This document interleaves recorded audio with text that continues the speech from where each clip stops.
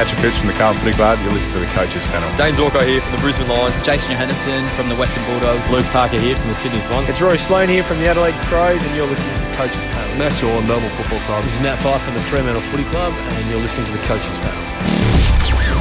Hello, it's MJ from the Coaches Panel, the player at number 41 today. And maybe he's a shock. Maybe he's just priced nicely for us. Fremantle defender Connor Blakely. Joining me on the podcast for his first time with us, but if you're a long-term fan of the Draft Doctors and Old School Fantasy Hour, I got Dos on the line. Hello, mate. How are you? G'day, MJ, and keen to talk some Connie B. Yeah, he's one of your boys. No, he's not one of your boys. We did a Twitter poll and also a Facebook poll not long ago asking for, look, who from the fantasy footy community would you love to see on these podcasts? And none of them were available. So we got you. No, that's not true. No, mate. About right, actually. Yeah, no. Stevie Fears said that. That's totally what it is. No, we love what you guys do at the Draft Doctors, and it's nice to have you on board and maybe see some of the other lads from there a little bit later on in the 50 Most Relevant.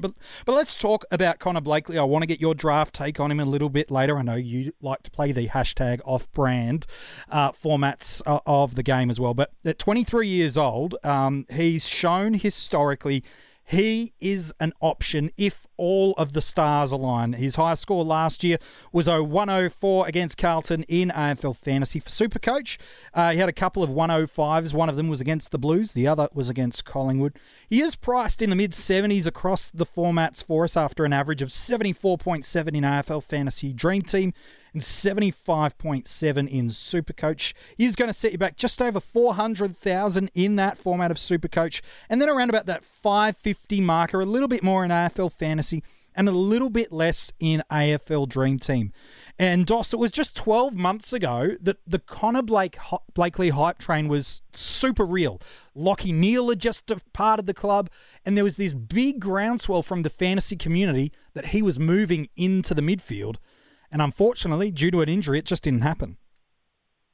Yeah, the all the stars aligned didn't happen last year. Let's hope they do in 2020. But I think it's funny because way back in 2017, I think the original reason we loved Blakely was that he showed signs of being that gun midfielder when he didn't have the run with role. And I think that's kind of where the hype came as well. But then out of nowhere, he was moved into the back line and started looking honestly like Sam Docherty down there, because that was the Sam Docherty monster season. And Blakely is right around that same build as him as well, sort of 188 centimetres, 90 kegs.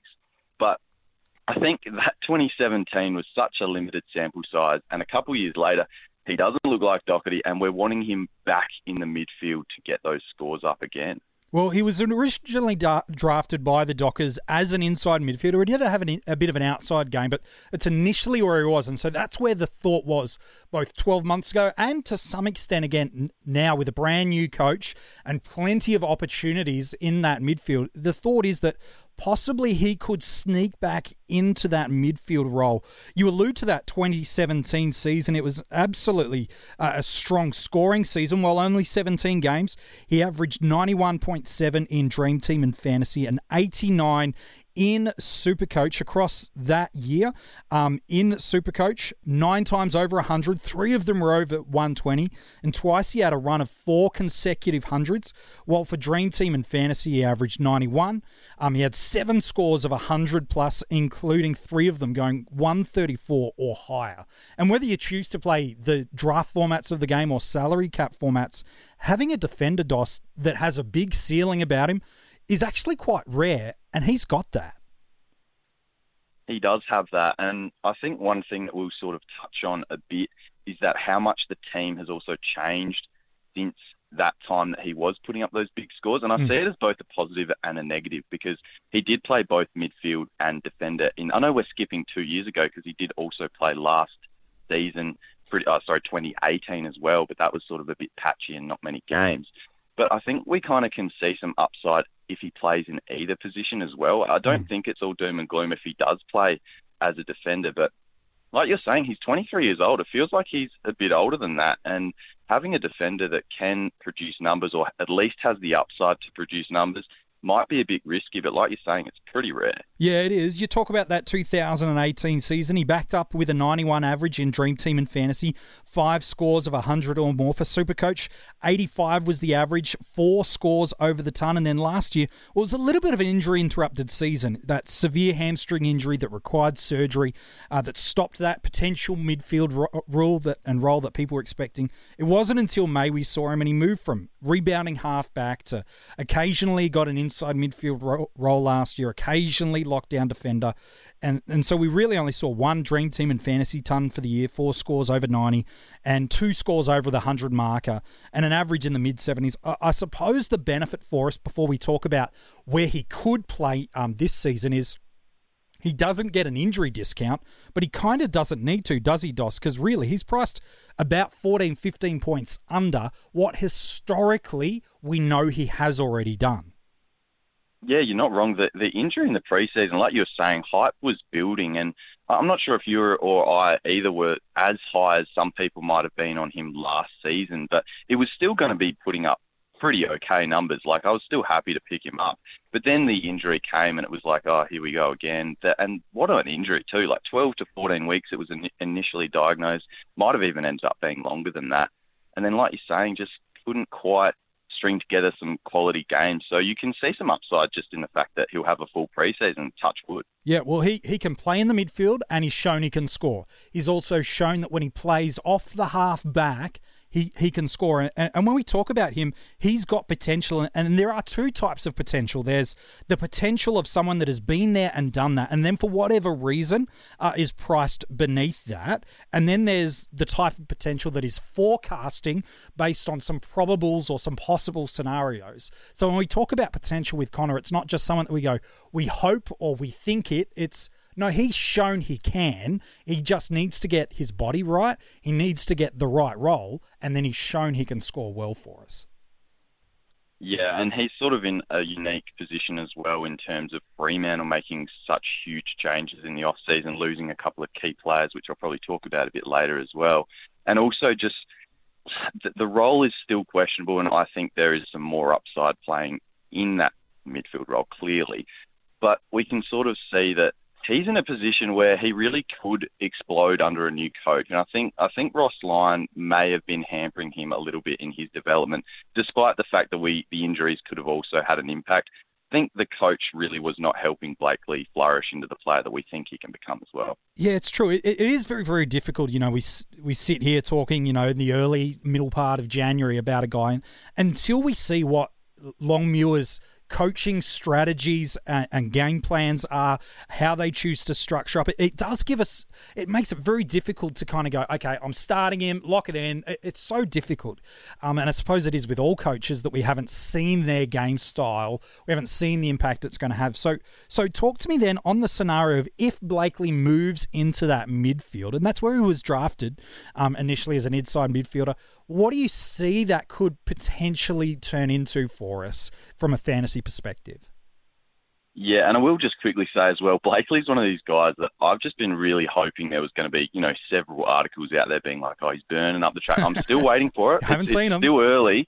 I haven't seen too many saying, oh, Blakely inside, I'm ready to take over, etc. So I was really hoping for one of those. But anyway, we will go into the scenario A if he plays in the midfield. Now, I just want to go through the midfield candidates for 2020.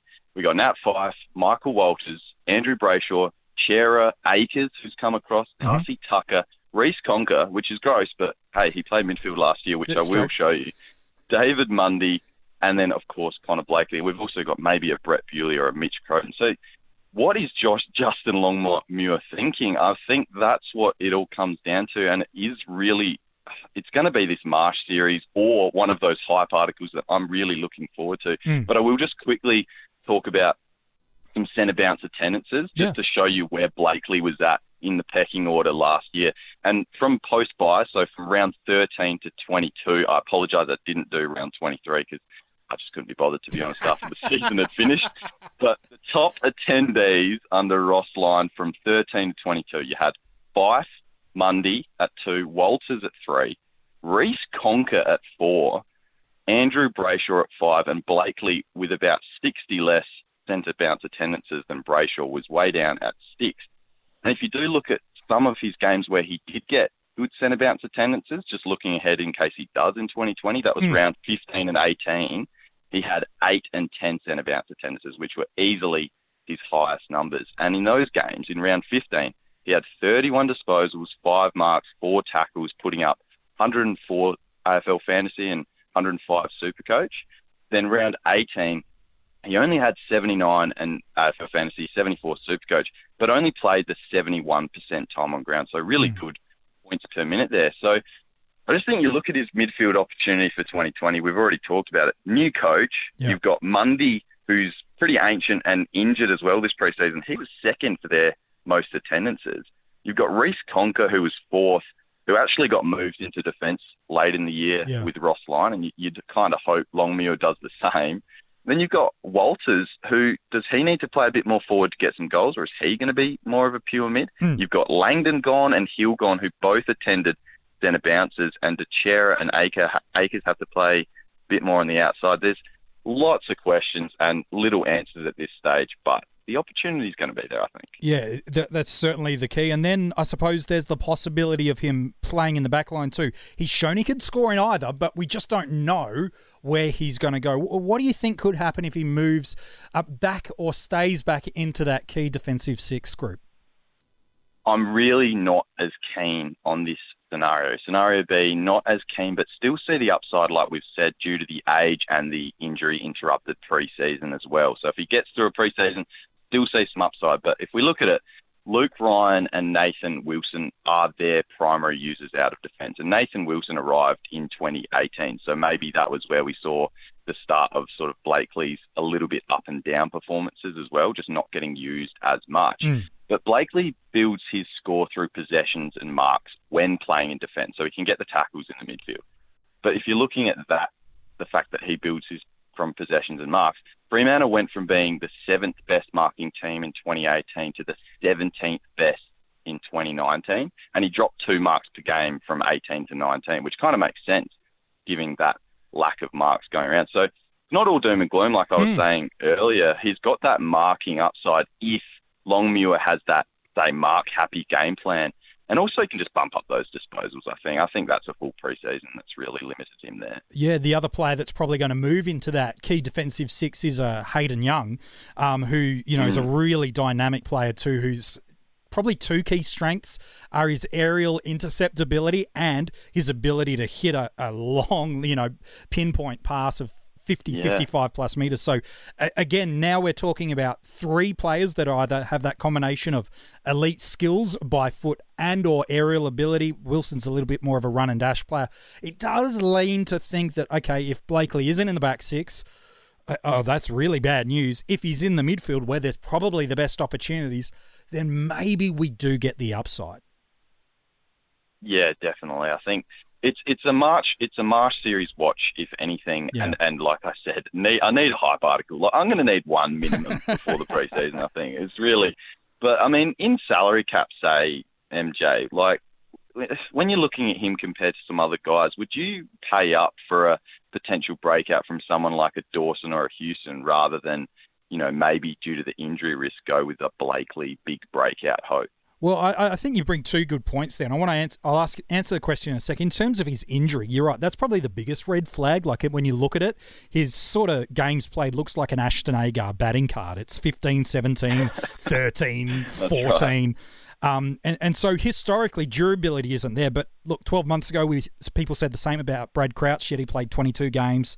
The year before that, it was Devon Smith. He played 22 games. The year before that, it was Taylor Adams. He played 22 games. And so while, every year someone does kind of find a way to break the cycle, my encouragement would be for someone, if you are picking him, know you've got this there. Yes, he could break it. He figures out his body and away they go. It's rather, if you're going to pick Blakely, you're going to pass on him because of an injury risk, then even if he plays 8 games and averages 95, you've still got to hold on to that because the variables of him missing a game based on injury are only going to further increase based off that. Now, if you're picking him because he doesn't fit your strategy, that's different. But if you're ruling him out going, because he doesn't play 22 games, I'm not going to start him, well, then that stays the course, even if he averages 95 after 8 games, because the chances of him getting injured have just increased with every game played. So, look, for me, I just want to see him play through the preseason. At the moment, AFL Fantasy is probably the one where I feel more comfortable with going after him because I've seen at least the durability of Houston, who we talked about earlier in the 50 most relevant, Jordan Dawson. Well, I wonder if we're going to see his name or not, but, at least we know what we can get with him. Blakely, there's just so many questions about role, about durability, about game style, that it feels really risky this early in January to say, I'm locking him in, no worries. Yeah, he's a super risky pick this early, and it could change if we see that role. But at the moment, it's risky, and it's probably going to be a very similar scenario in your draft leagues as well, which we'll probably talk about next. Well, that's kind of your area of specialty, isn't it? Being on the Draft Doctors. Make sure you go and check out that podcast and do some fantastic draft content, single and keeper league sort of content. But where does he go? Does it? Again, it probably depends, like most drafts, when you do your draft, how close to the full season and Marsh series. Where do you think he goes, depending on if he plays midfielder or in the back line? Look, it's very league dependent and going to be super pre-season hype dependent as well. I think he could skyrocket up the boards if he has a massive Marsh series game as well. That's if you're having your drafts after the Marsh series, probably maybe have them before that just to avoid getting snaked on Connor, but he's probably that risk-reward pick, like we've said, because he does have that name value in fantasy circles. So I do tend to think he may go a little earlier than you're probably hoping he'll drop to. But scenario A, if he gets the mid-time, you might have to go earlier, which, like I said, could be risky with the injuries. But he could be a solid D2 in AFL fantasy and more of that. More of a low-end D2, I think, and a high-end D3 if all goes well, I think, potentially. Yeah, I think so. If it's scenario B, a low-end D2 and high-end D3 in Supercoach, that was a solid D2 in AFL fantasy. Yep. In scenario B, if he plays mostly defence, but he still has some upside there, you're looking at more of that D3 range, I think, in AFL fantasy and D4 in Supercoach as a best-case scenario thing of him playing down there. Just not as high there, and again, a little bit of improvement. But even like you were saying before, I totally forgot about Hayden Young being there. I know he's a rookie, but he's a good ball user, and if they're going to try and do that out of the back line, I think, I don't know. What scenario do you think is going to be more likely at this stage? I would say some mid-time is on the cards, but... Mid-time feels more likely. Like, the centrepiece is Fife. We know we're going to build around him. I'm more of the leaning when it comes to Michael Walters. I think he plays way more midfield time this year, given they've got guys like Sarong and Ryan have come in that I think they're going to blood them through the forward line. So I feel a bit more confident that Walters is still going to be a good forward option for us. And then it's the question marks of Conker. How much does the new coach love him through there? Does Brayshaw, does Chera, do they fully break out into the midfielders, or do they keep that kind of half role? Does Crowden, Valenti, North, Tucker, Bewley, gosh, even Aish was originally drafted and up at Brizzy played as a midfielder and didn't get the chance at Collingwood. So, for me, it feels like there's more chance and opportunity in that midfield group than what seems to be, a pretty stable backline with how they're structuring up back there for Freo. It's actually a pretty decent backline. Yeah, it's pretty good. I'll tell you what, though, if I see Reece Conker in the midfield, I think I'm just going to avoid drafting all Fremantle players at this stage. Just out of spite. It doesn't matter if Nat Fyfe's fallen to the 10th round and it's your pick. You're just not doing it. No deal. All right, man. Hey, Dos, mate, appreciate your work on this podcast episode. No worries. Thanks for having me, MJ. Mate, a pleasure. If you want to go to check out Dos and the rest of the team at the Draft Doctors, you can go and follow them through every single place you normally go and get your podcast. You can go and check that out as well as their website. We appreciate all the great content you guys create for the fantasy football community. If you want to go and check out the article on this young man, Connor Blakely, you can go and check that out at coachespanel.tv, as well as all the other players featured in the 50 most relevant. Also, if you want to get a little bit ahead of the game, you can join our Patreon army, help support the Coaches Panel. Nathan Ayres has just done that. Well done to you, mate, for your support of the Coaches Panel. Tomorrow, we hit the number 40, and my friend, right now, I think he's going to have at least 50% ownership when the formats open. But who is it, and why is he so low?